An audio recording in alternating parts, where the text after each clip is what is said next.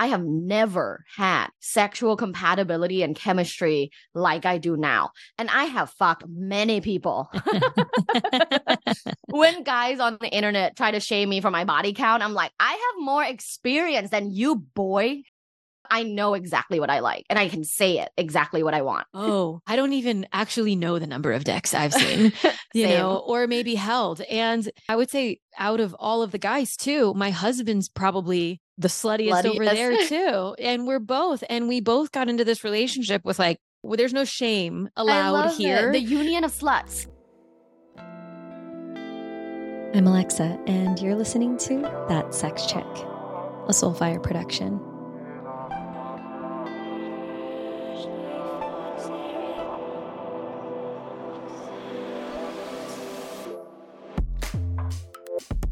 Wow. Let's get started with another episode of That Sex Chick. I have just spent the last, 6-7 minutes chatting with today's guest before hitting the record button. And I can already tell that y'all are going to love this show. And it feels like two sex educators, two people in the space who help people have better sex, have better intimacy. Like we're just going to be chit-chatting. I think about our own personal lives. And then of course, things that we've maybe accumulated over the years that hopefully can help you with some frameworks and some ideas on how to open up your life, how to communicate better, and of course, how to sex and be sexed in ways that you really deep down want and desire to sex and be sexed. Dr. Tara, thank you so much for coming onto the show. You've been lovely so far, so I'm really excited to share you with our audience. Hello, hello. Thank you so much for having me. I hope you're having an orgasmic morning. Mm-hmm. If they're listening to this show, that's a high probability. Yeah. So I would love to kind of open up the show with getting you introduced to our audience so they can hear a little bit more about who you are and where you come from and what has led you on this path where sex and intimacy is what you have devoted your life to. Ooh, let's see. Where do I start? Right. My journey, I like to give a little background of where I come from because I'm not from here. So it gives you a little context. I'm originally from Bangkok, Thailand, and I went to an all-girls Catholic school my whole, child's life up until I was 15. So up until I was 15, I was taught by like a nun. And, I get hit on the hands if my skirt doesn't cover my knees.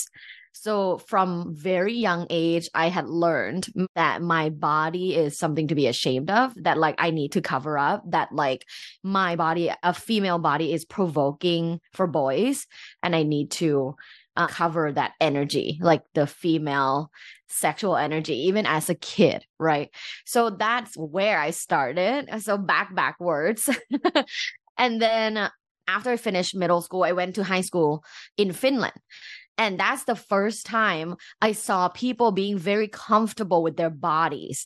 Because in Finland and many of the Scandinavian countries, they get naked and go into the saunas together with like no hesitation, no shame. They don't think it's weird or funny or anything. It's like not body positive, but like body neutrality. Mm-hmm. They just don't give a shit. Because it's just a body. No one giggles. No one, you can see your grandpa's balls. Like, it's fine. And that was my first time seeing body neutrality. When was your first time seeing body neutrality?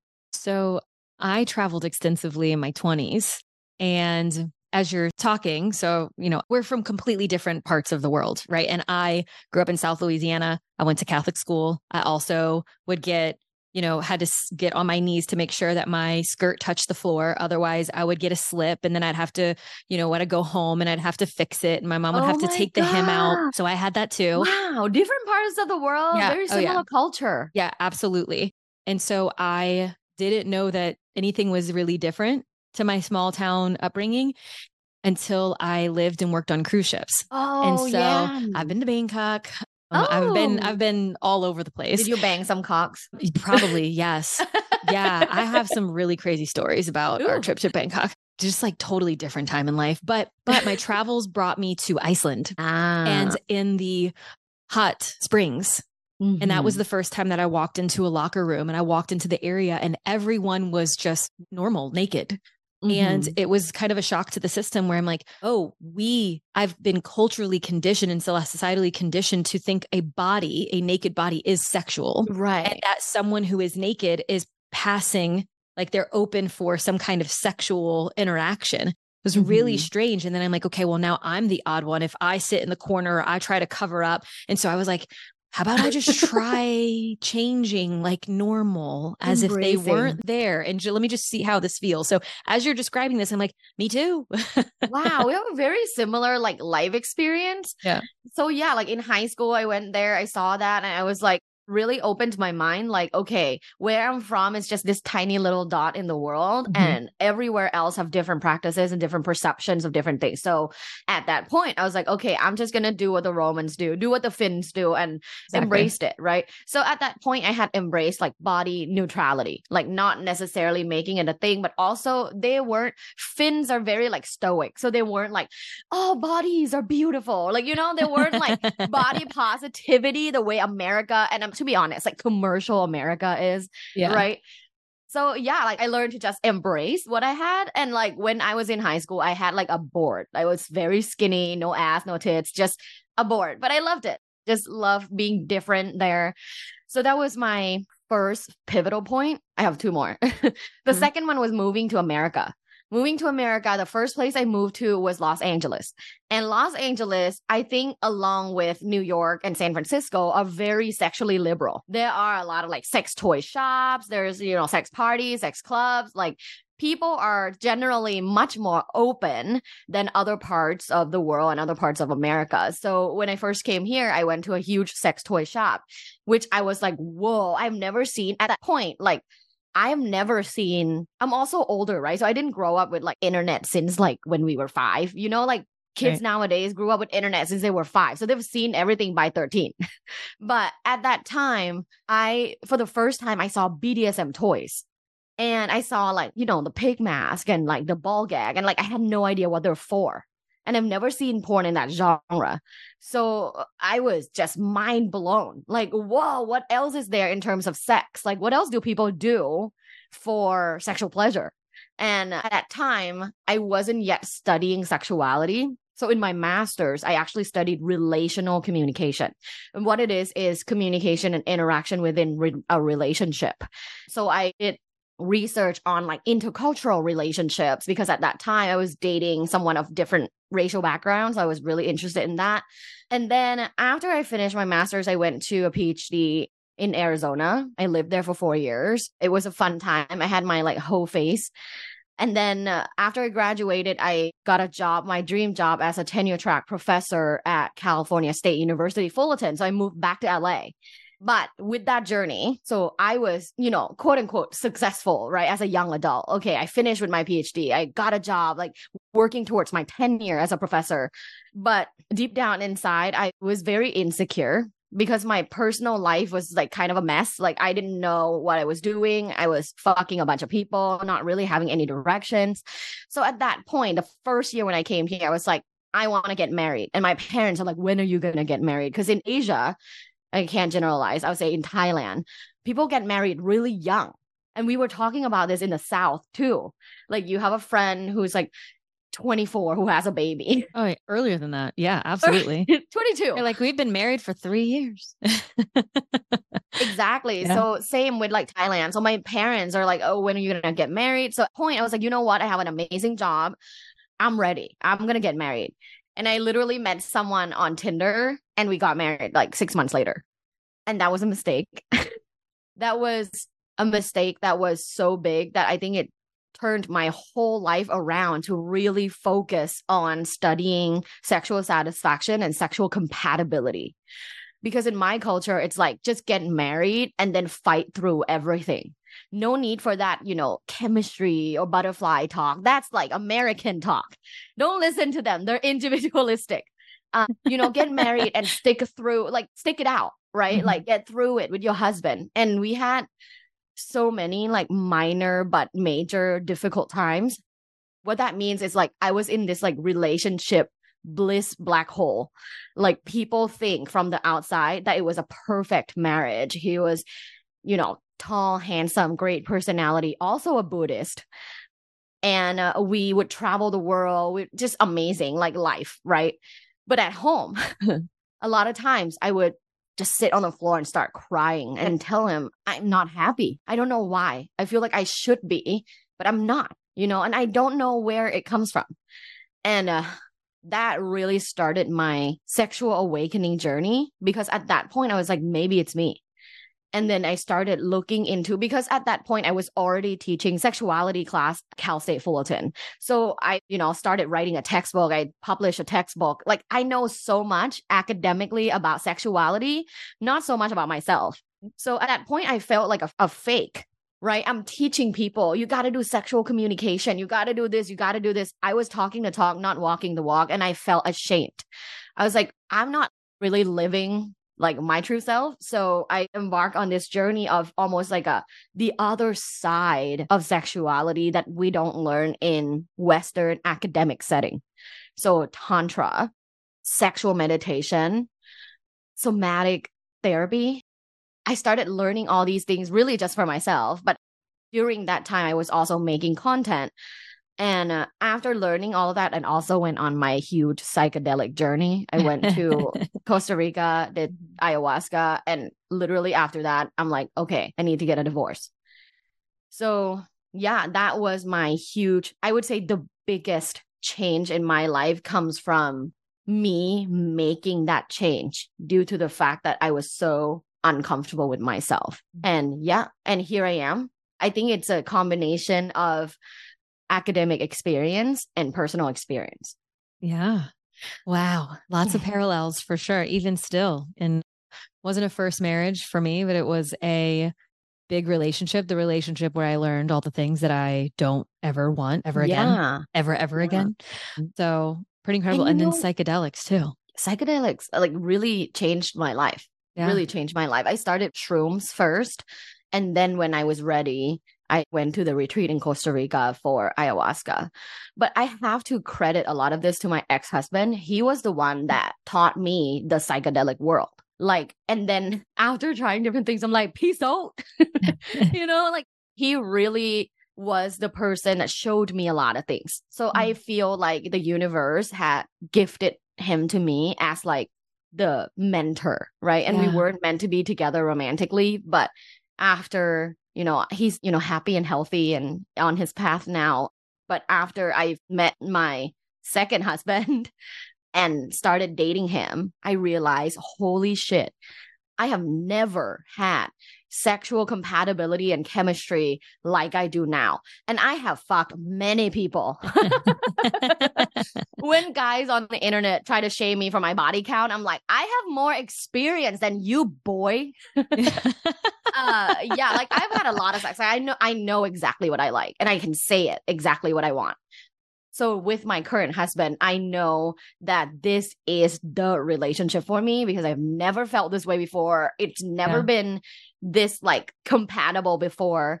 And also where we are both in life, we're speaking, like we're communicating, which is awesome. So sweet. And so real, it's really interesting. So I have a group of friends that I am very, very close with. And so community has played a really big role in my life and my relationship satisfaction. And, in that, like, I don't look at my partner and need every single thing from him. I have my girls to act like women with. Yeah. And so I'm not looking to him to fill that role, which feels so good. And I try and highlight that and put an exclamation point behind that and making sure people have their community in order to really have the foundation for a great intimate life and fulfilling relationship. But anyway, so I have my group of friends and I am by far the sluttiest. By far.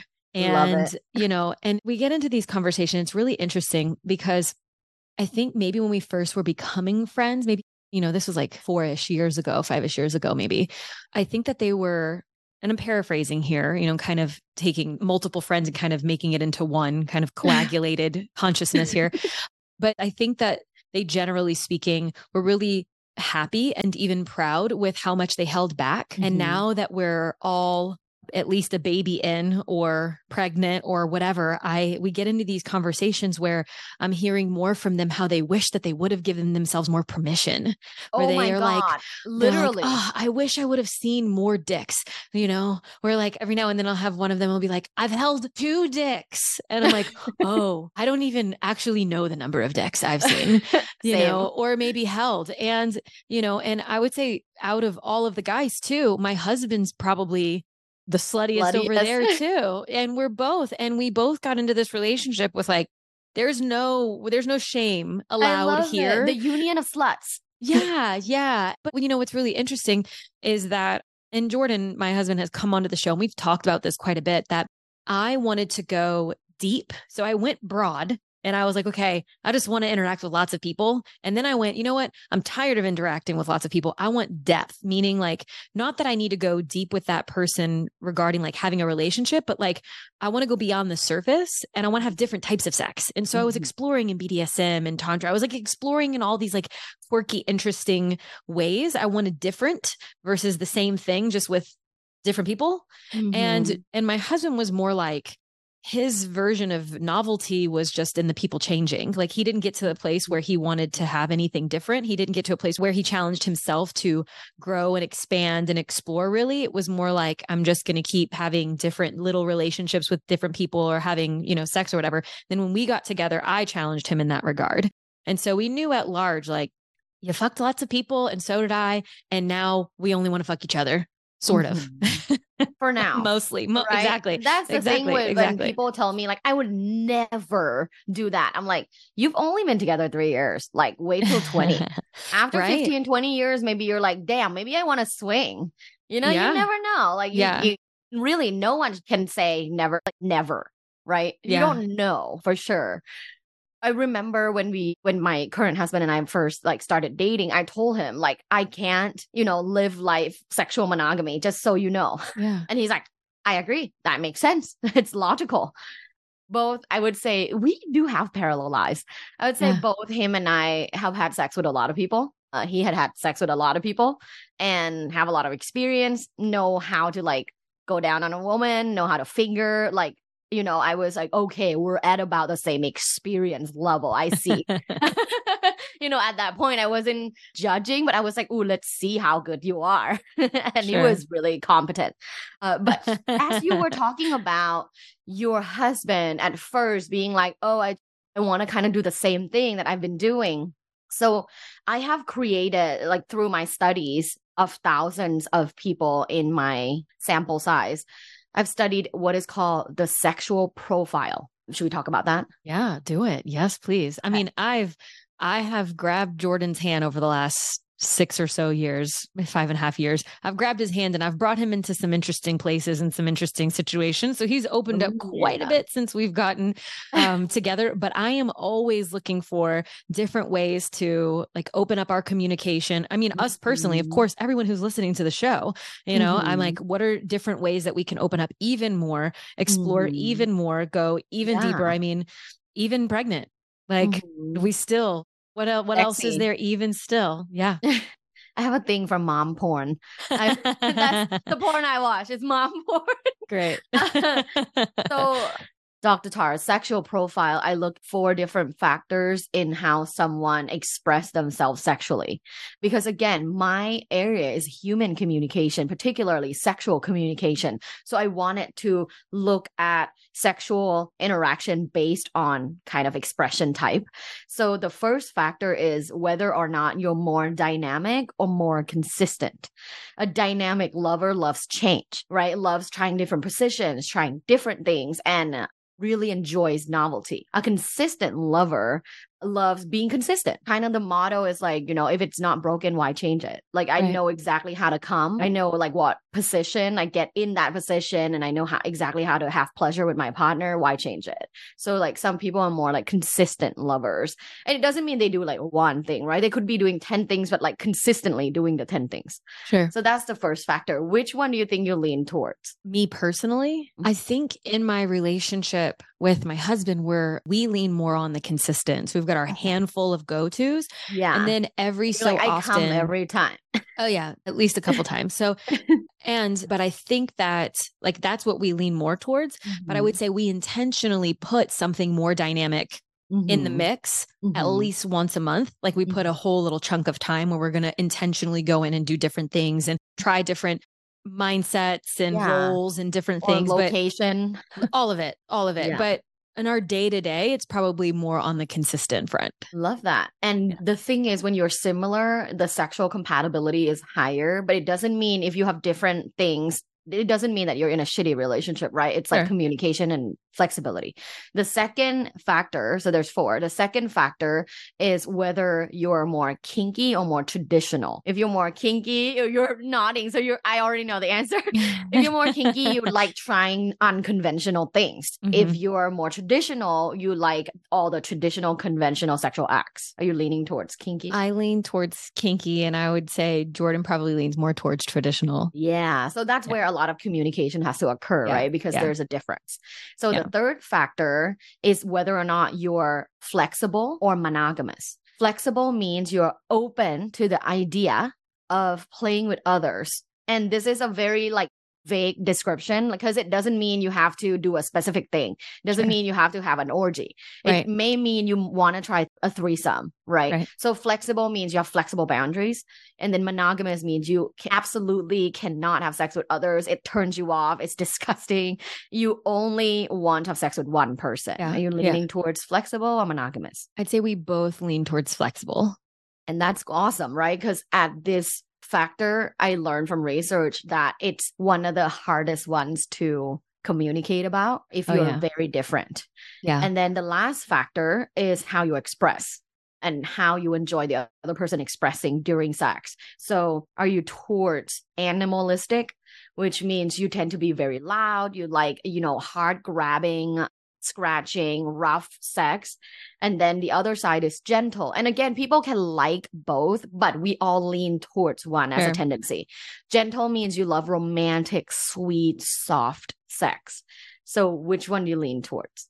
I think we both probably lean towards gentle, but it's just really interesting. Like, considering like all the types of sex that I've really enjoyed throughout my life, I'd say my partnership with Jordan, we collectively lean towards gentle, but I've had some experiences, before I was in this relationship where if I would have long-term been partnered with that person, we both probably would have leaned more towards animalistic or primal. So it's really interesting to kind of compare. Yeah. The cool thing is like when it comes to your sexual profile, like, so now right, for each factor, what you are. And if you have your husband do the same thing, then you'll know what he is. And kind of, it's a good conversation starter because for people, like a lot of my clients that are interested in being a little bit more flexible, they don't know where to start having this conversation. I'm like, take this quiz. Oh, so this is a quiz on my website. So if you can share the link, of course, any of your listeners can take the quiz, have your partner take the quiz, then talk about it.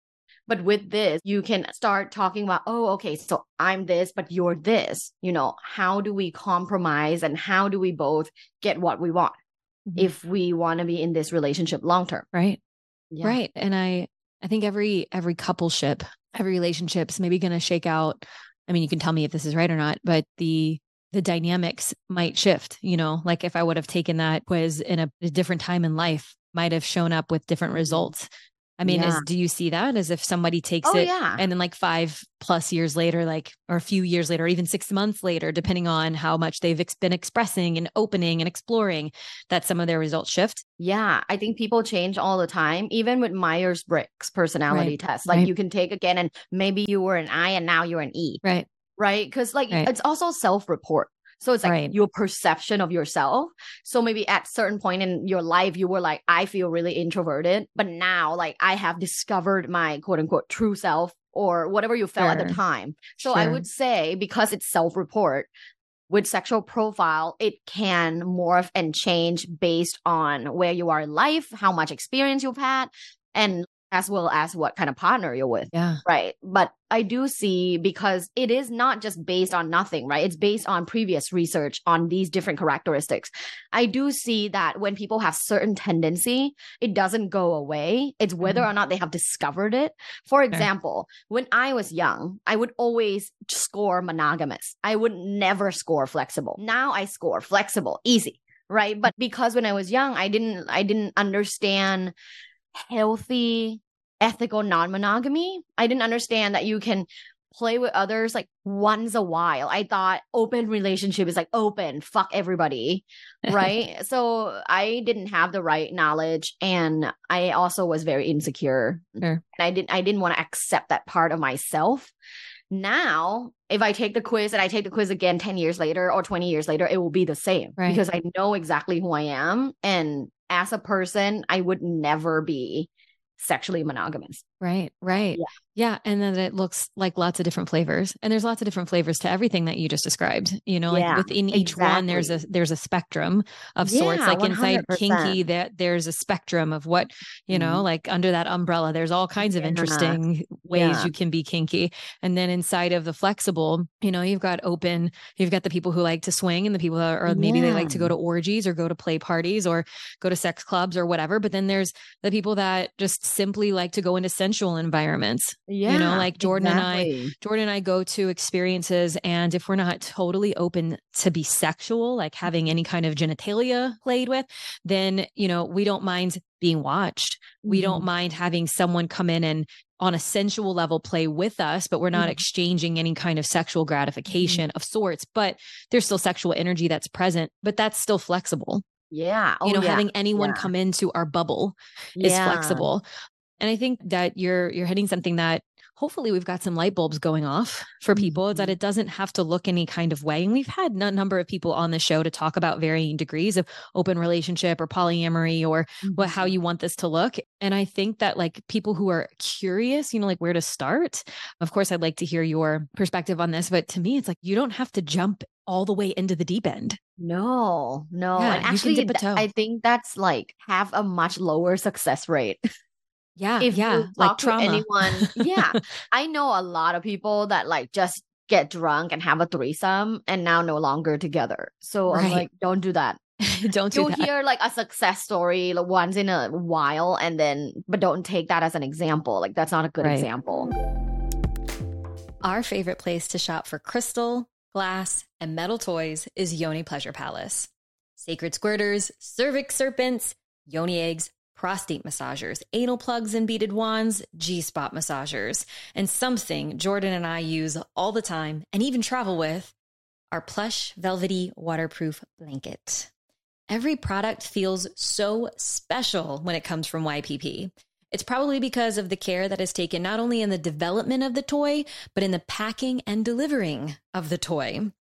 When you collect, because it's definitely a collection of sexy works of art, when you collect a new item, it comes with not only information on how to use it, but to also respect and revere it, along with cultivating respect and reverence for your own body and your own sexuality.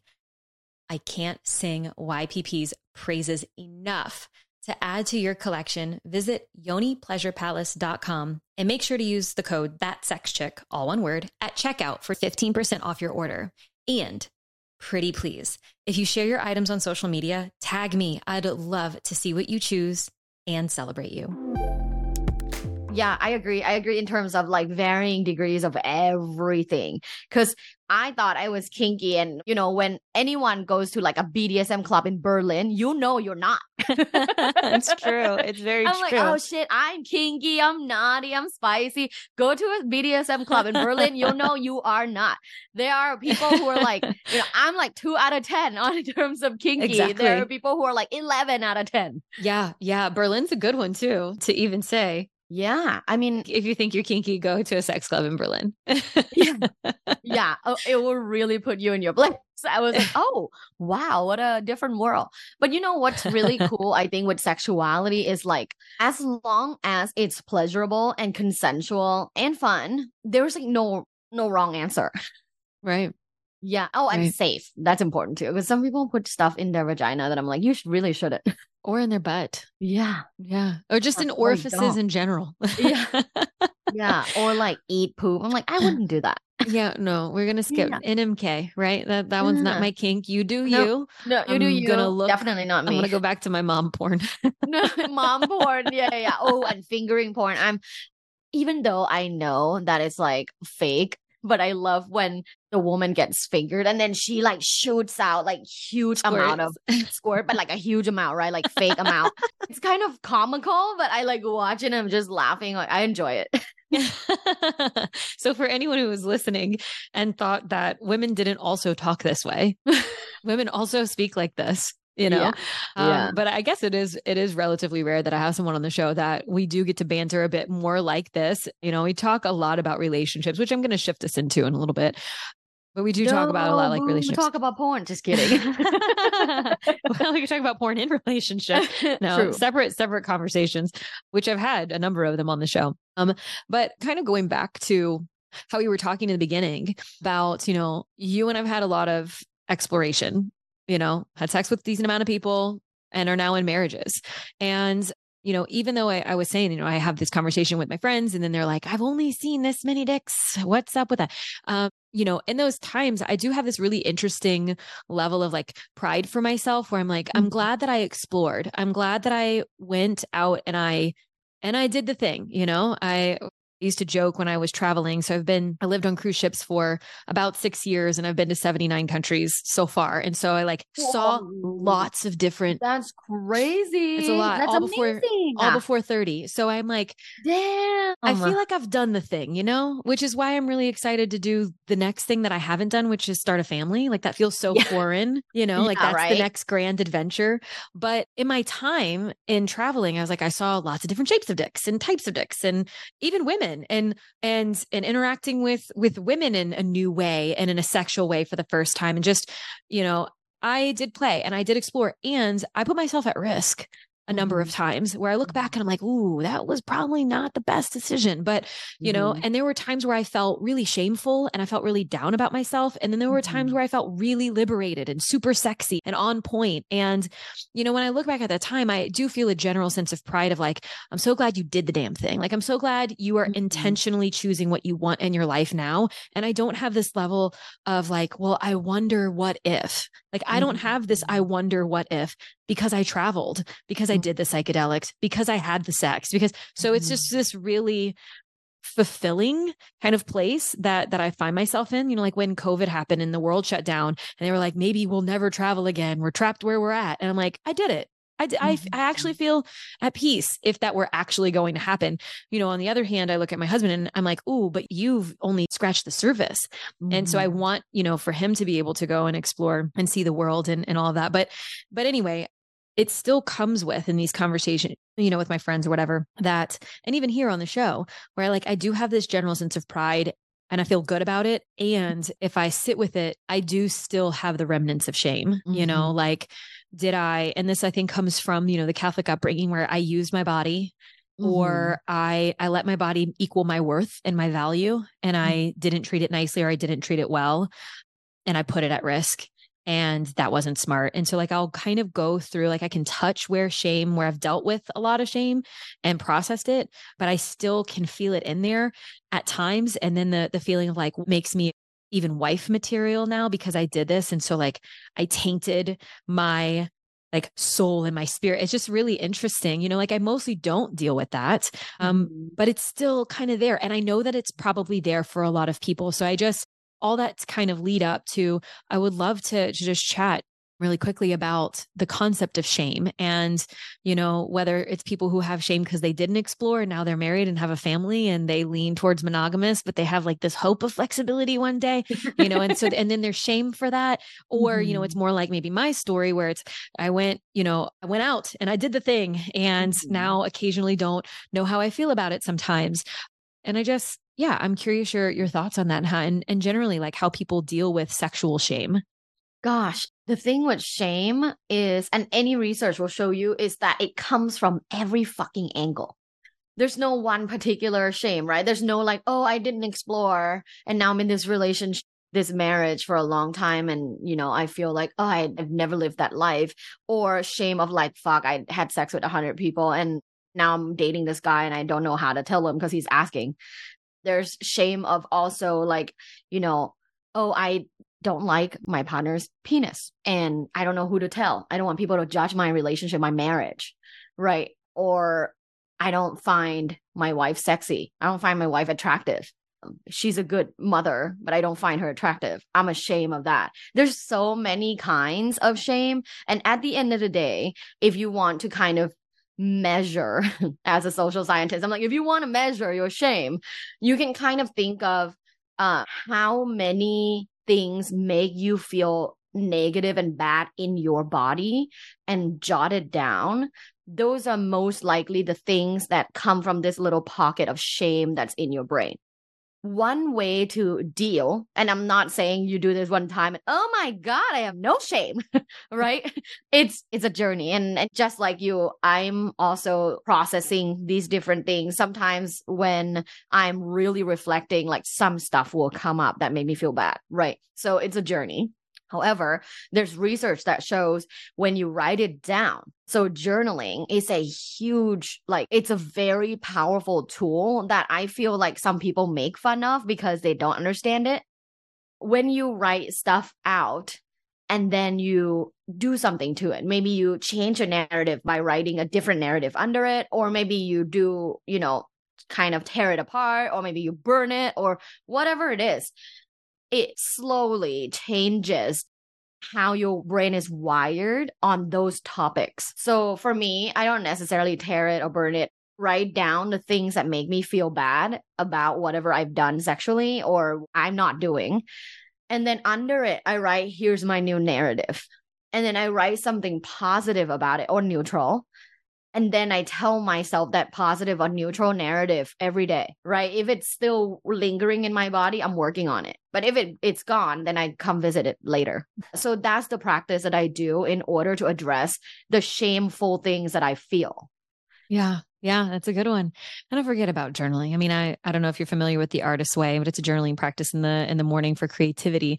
But even though it's for creativity, there was so much that came through. And it's 3 pages of free writing every morning for 12 weeks. And I did it recently, and it was totally a game changer because not only did creativity and things that I wanted to create in the world come out of it, but there was so much goodness. I didn't realize that I was holding a lot of tension around even some components of my relationship and my marriage. And then as soon as I wrote them, I was like, wow, I don't want to feel that way. So I'm going to choose to write something different, and I'm going to change the way that, so I forget You're a great sometimes. Example.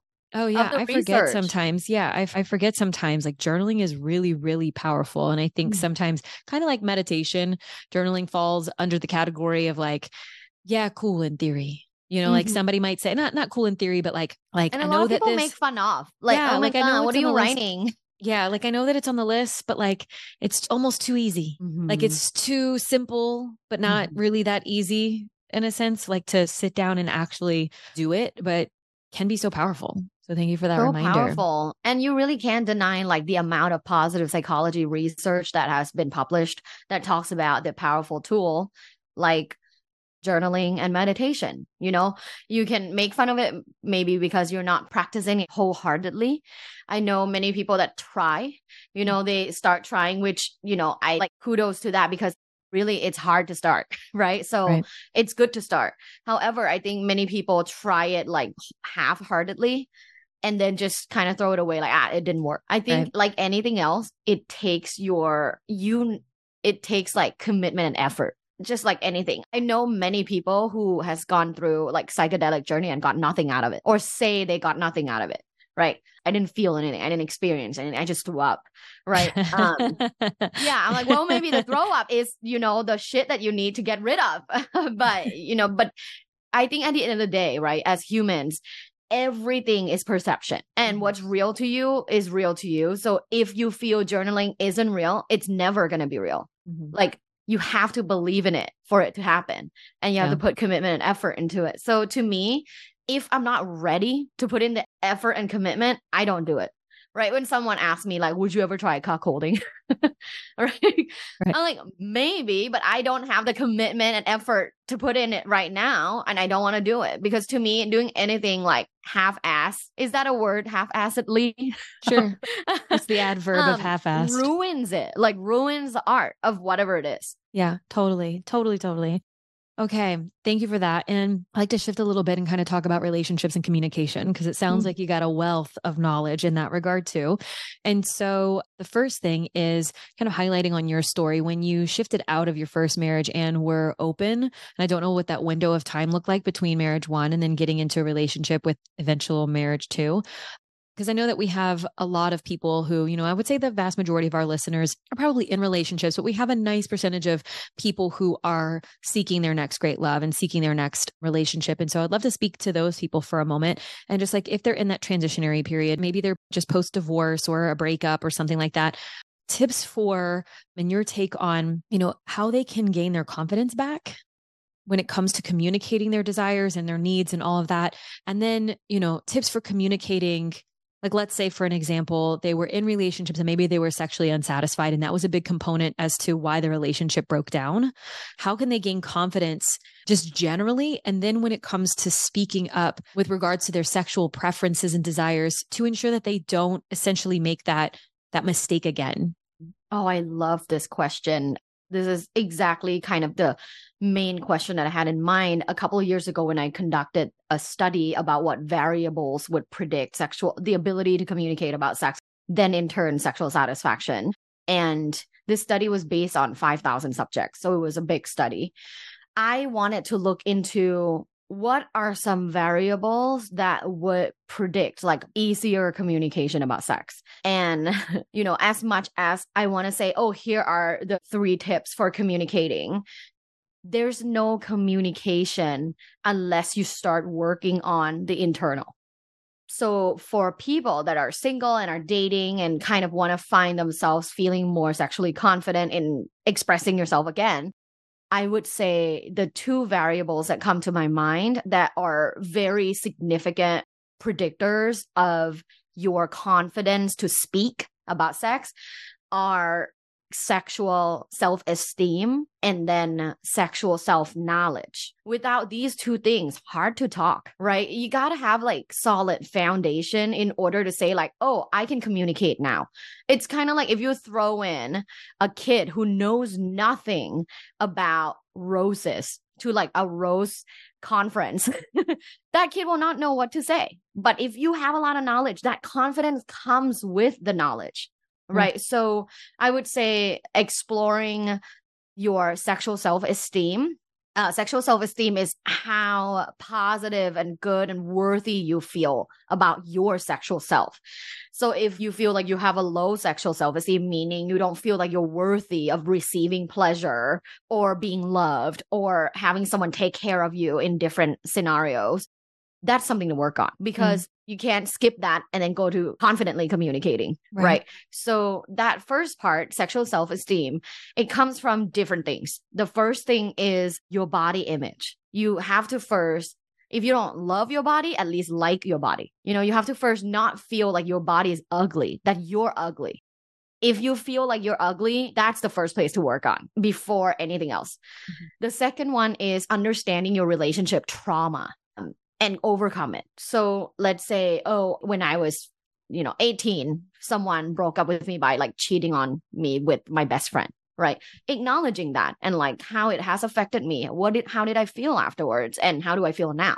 Working through relationship and past sexual trauma is a big part of your current level of sexual self-esteem. And then the last thing about it is whether or not you feel like you can pleasure yourself.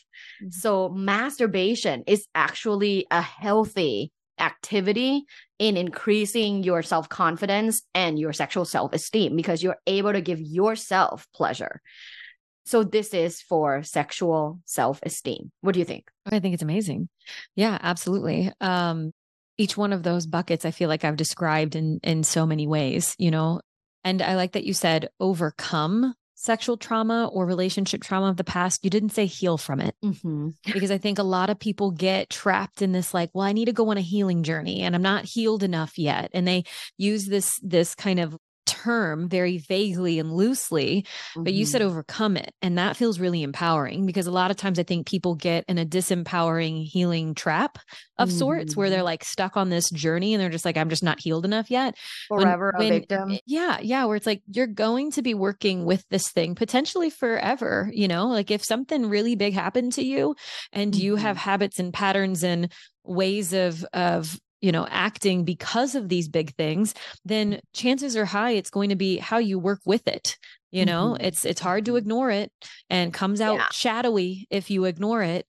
And then also really dictates a lot of life if you acknowledge it and don't overcome it, where it's just you're consistently talking about it, but not really doing anything Mm-hmm. to, essentially Oh have the my life God. that you want. That last one, like, oh, you talk about, like, you acknowledge it, but you don't Yeah. work on it. That's so Yeah. true. One of the people that I dated for a long time actually had a huge, like, sexual trauma that happened to him when he was young, and he just doesn't work on it. Like, he will Yeah. acknowledge it. Yeah. He would be like, oh, yeah, that happened to me. I'm healed. But, like, I'm like, are you? Because Right. it's shadowy. When you were like, it's shadowy, it comes up. It Yeah. totally comes up. And it comes up in erectile dysfunction. It Yeah. comes up and he went to get his T level tested. He, like, nothing's wrong, right? Sure. He just doesn't want to deal with it. And to me, that's difficult. And it's difficult for your partner. I Yeah. know it's difficult for you, but it's also difficult for your partner. Yeah, And it will be absolutely. difficult, like, moving forward in your relationship, whoever you're dating. So yeah, those are the things that kind of go into the sexual self-esteem factor. The second factor that I was talking about is sexual self-knowledge. And this can come from, like, so many, almost like philosophy. Because if you're talking to someone who, like, likes metaphysical thing, there's a lot of, like, energy and chakras. Sure. Right. Yeah. Yeah. But if you're talking to someone who's, like, into, just road psychology, scientific methods, then my kind of people. you're Great. then they will go into, okay, what are your erogenous zones? Like, count them out, do the yes, no, okay list, right? Like, knowing, like, cognitively knowing your body and knowing more about sex. Like, where is a G spot? Is there a G spot? Like, what's your, most erogenous zones? Like, what arouses you the most? So it's more like cerebral and cognitive and understanding your body very well, because that's empowering. When people are like, what do you mean in understanding your body really well? Like, I know I have boobs, I have nipples, I have my vulva, my vag. Like, what else do I need to know? Like, Right. it's so much more than that, right? Yeah. So that's why, to me, a mix of that, like, Western and Eastern, like the mix of scientific and metaphysical, is really helpful. I Right. know this lady in LA who does vaginal healing through crystals. Right. And some people that I tell are like, that's fucking bullshit. That, what do you mean? Like, insert a crystal in your vag and it's like, boom, like, it's, your vag is so good now. I'm like, no, it's about, like, the energy and whatever frequency it exudes. I'm Western academically trained, but I can't discount things that we can't falsify. If I Right. don't have proof against it, how do I know it's not real? Sure. Right. So I was like, yeah, like, I do it. Yeah. I get my pussy blessed by crystals and my pussy's good. Like, I have a whole shelf of them right here. I love it. That's why your pussy's so good. Yeah, so that's the part where it's like self-knowledge. It's like how well you know yourself. And these two are really huge foundations in, like, the ability and the confidence to communicate. Is you feel good about yourself and you know yourself. Yeah. I mean, I know that I asked this question from the foundation of people who are looking to, like, expand on their communication with their sexual preferences and desires going into another relationship. But what you just said is for everybody. Yeah, It's really for is. everyone being in a relationship. And I mean, goodness, if I would have stayed with the high school sweetheart, if I would have, like, really tried to conform, because I was with the guy from senior year of high school to senior year of college. And Whoa. I mean, as like 4-ish 5 years. years, Yeah. plus years. And if I would have just stuck it out and I wouldn't have had the like, what am I doing with my life? This is not for me. If I would have just kept trying to fit in the box of do things in a particular way, then, and I would have stayed with that person from 18, 17 years old and into forever and like started a family and all that, we would have never had any conversations about any of this stuff. Mm-hmm. And so I just think of, kind of bringing it back to, people from where we're from getting into really young relationships and growing up together. And in a lot of ways, they've got the emotional, in some ways, I mean, maybe not every relationship has the emotional intimacy and emotional connectedness because they are growing up together and they are doing hard things together. But for a lot of them, I mean, I didn't grow up learning how to speak about these things. Mm-hmm. I grew up learning that if I masturbate, I'm going to go to hell. So, and so then roping that into like sexual self-esteem, that was something that only once I broke out of that relationship and started trialing new things, did I realize was kind of having me feel on the lower end and what was really building me up, and then going for the things that built me up, which also come with like knowing myself and like trying those things. Like it's just really interesting. And so when I hear all of this information that you just gave to our listeners, like I'm thinking that that's very relevant to people who maybe gotten into relationships, whether they got into it young or they have gotten into it in their 30s, but they just never learned those components to how to have those conversations. So it's really hard to just go from, our sex life's not that great. It needs to change. Mm-hmm. That's so and then vague. Let's talk about it. Right. That's so vague. What needs to change? What's not great? And how, it kind of is passing this responsibility. You don't please me, or I'm not getting what I need, or if you were different. It's an internal game. It's this self-reflective, introspective, self-aware thing that you have to cultivate, because otherwise, what are you bringing into the conversation? 100%. Thank you for the summary. It's really important. And, I go on many shows that are like, okay, what are some communication tips? But I'm like, also want to talk about these two variables that I found in my research to be very important. Because at the end of the day, I'm teaching people how to communicate. And I talk about the micro and macro sexual communication, in which we can get into it briefly, but there is no point of that if there isn't the foundation. Right. Like it will be like a faux conversation almost. Yeah. It'll be kind of like you might feel a little bit better because you finally gave both of you like a permission to talk about it, but like it didn't really go anywhere and it kind of scratched the itch, but then no change happens. Which happened to me in my previous relationship. That's what I did. Like, let's talk. And we started talking, but I wasn't there. He wasn't there. And but okay. So in terms of sexual communication, right? There are two aspects to think about. The first aspect is microsexual communication, which is communication that happens during sex. And lots of research, and not my particular research, but in the area that I'm studying, show that communication during sex is significant predictor of sexual satisfaction. So if you're not talking right now, you're not voicing, oh, that doesn't feel that good, or oh, I don't like that position, or oh, that feels really good. Oh my God, like go faster. If you're not saying these things, it is likely that you're not having an amazing sex life and you won't have in the long run. So communicating during sex is extremely important. There's another factor. For so many people, it's especially hetero vanilla. It's like once the yes is there for sex, it's like we just keep our mouth closed until was that good for you at the end, Yeah. That's why that first two factors were really important to explore, right?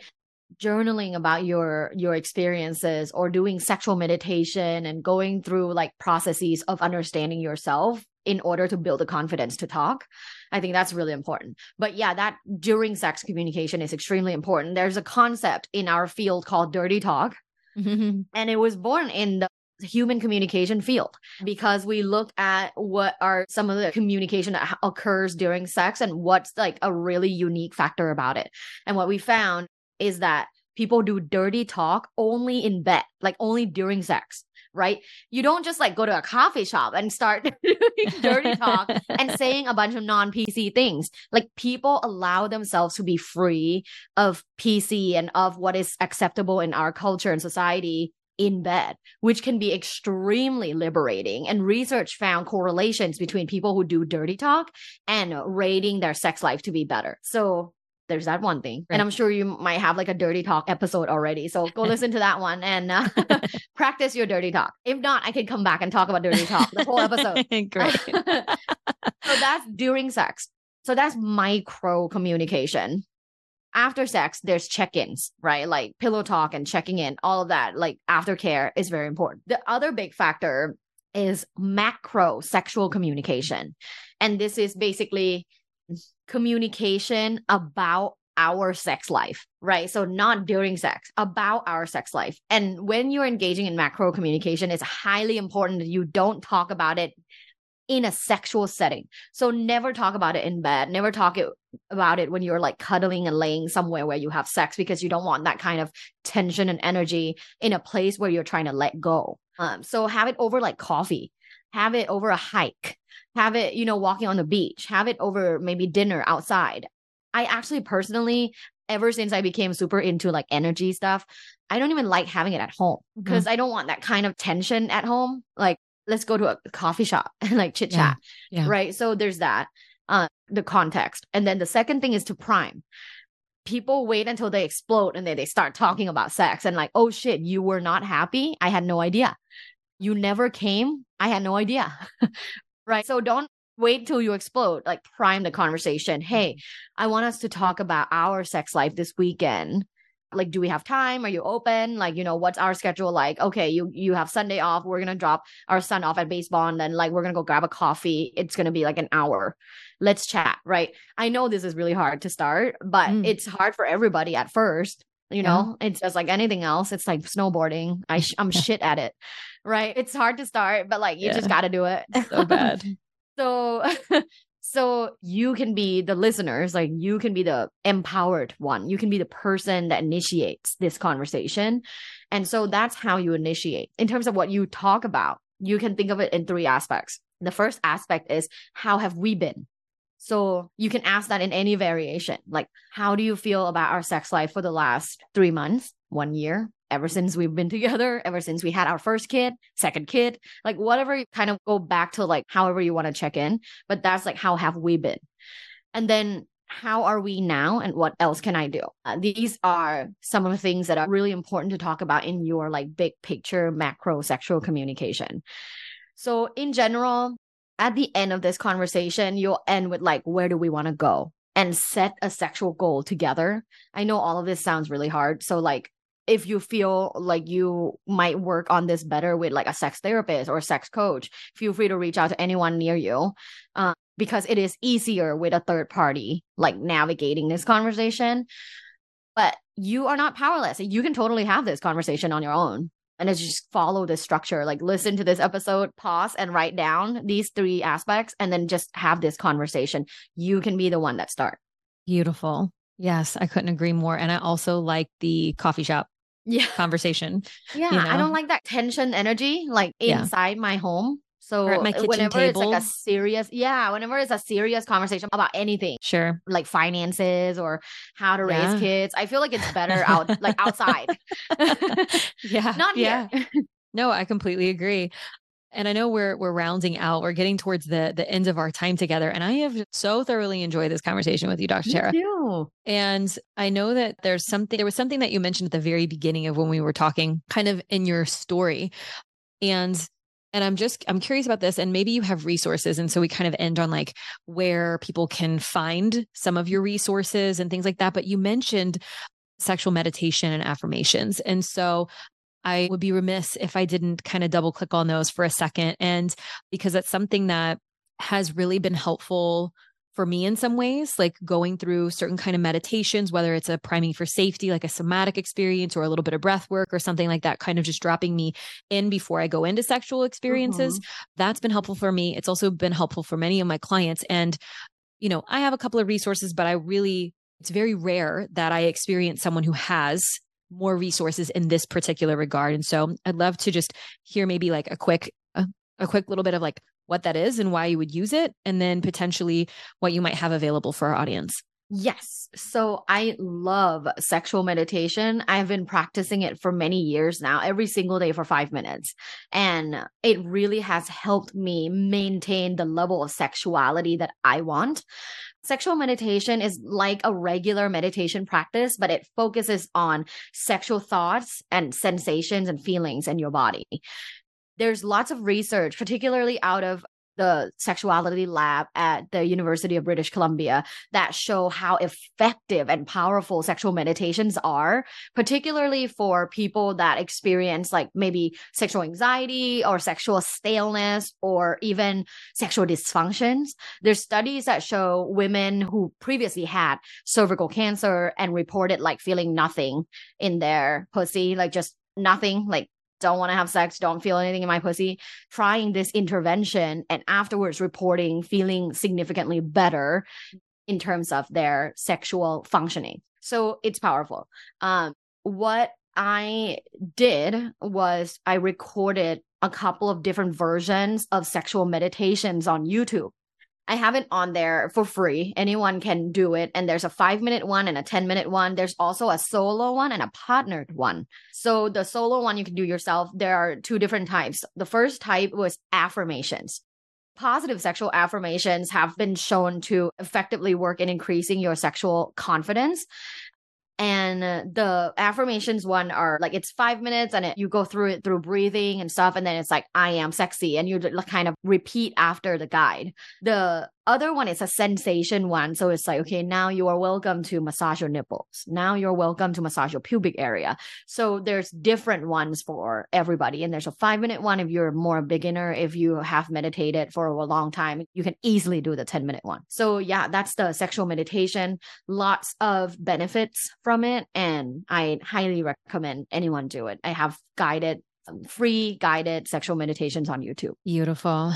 All right. Thank you so much for sharing your story and your wisdom and your research. You have just a beautiful blend going on with how you communicate and how you show up with your academic background, but then of course, blending with your life experience that definitely hits for me. You know, with my preferences, I don't swing too far into the woo and I don't swing too far into the more academic educator science based. I really like the gray area in the middle where all things are possible and I'm open and willing to change my mind. And it really does feel like you are that way too. And so I know that our audience is really just going to vibe with you. And so if they want to get more of you, where would you suggest they go? Yes, my website is lovebites.co. That's LUVBITES.co. You can see all of my social media on there. If you want to follow me on Instagram, TikTok, whatever. The sexual profile quiz is on there. So you and your partner can take it and start having a conversation. Thank you so much for having me. This was like one of my favorite interviews ever. Awesome. Then I'm glad we were able to make it happen. You are just so lovely and I appreciate you. And I made a note while we were talking, dirty talk episode. So yeah, you know, we'll be in touch about getting that in the works because we've talked about it on prior episodes, but we haven't done a show explicitly about it. And I think that our audience would love that. So anyway, be continued. I wrote a textbook chapter on that. Great. Of course you did. Amazing. Dr. Tara, thank you so much again. This was lovely. I appreciate you and the work that you do in the world. Thanks so much for listening to today's show. If you loved it, be sure to subscribe so you never miss a new episode. And if you extra loved it, make sure to leave a 5-star review. I'll see y'all next week.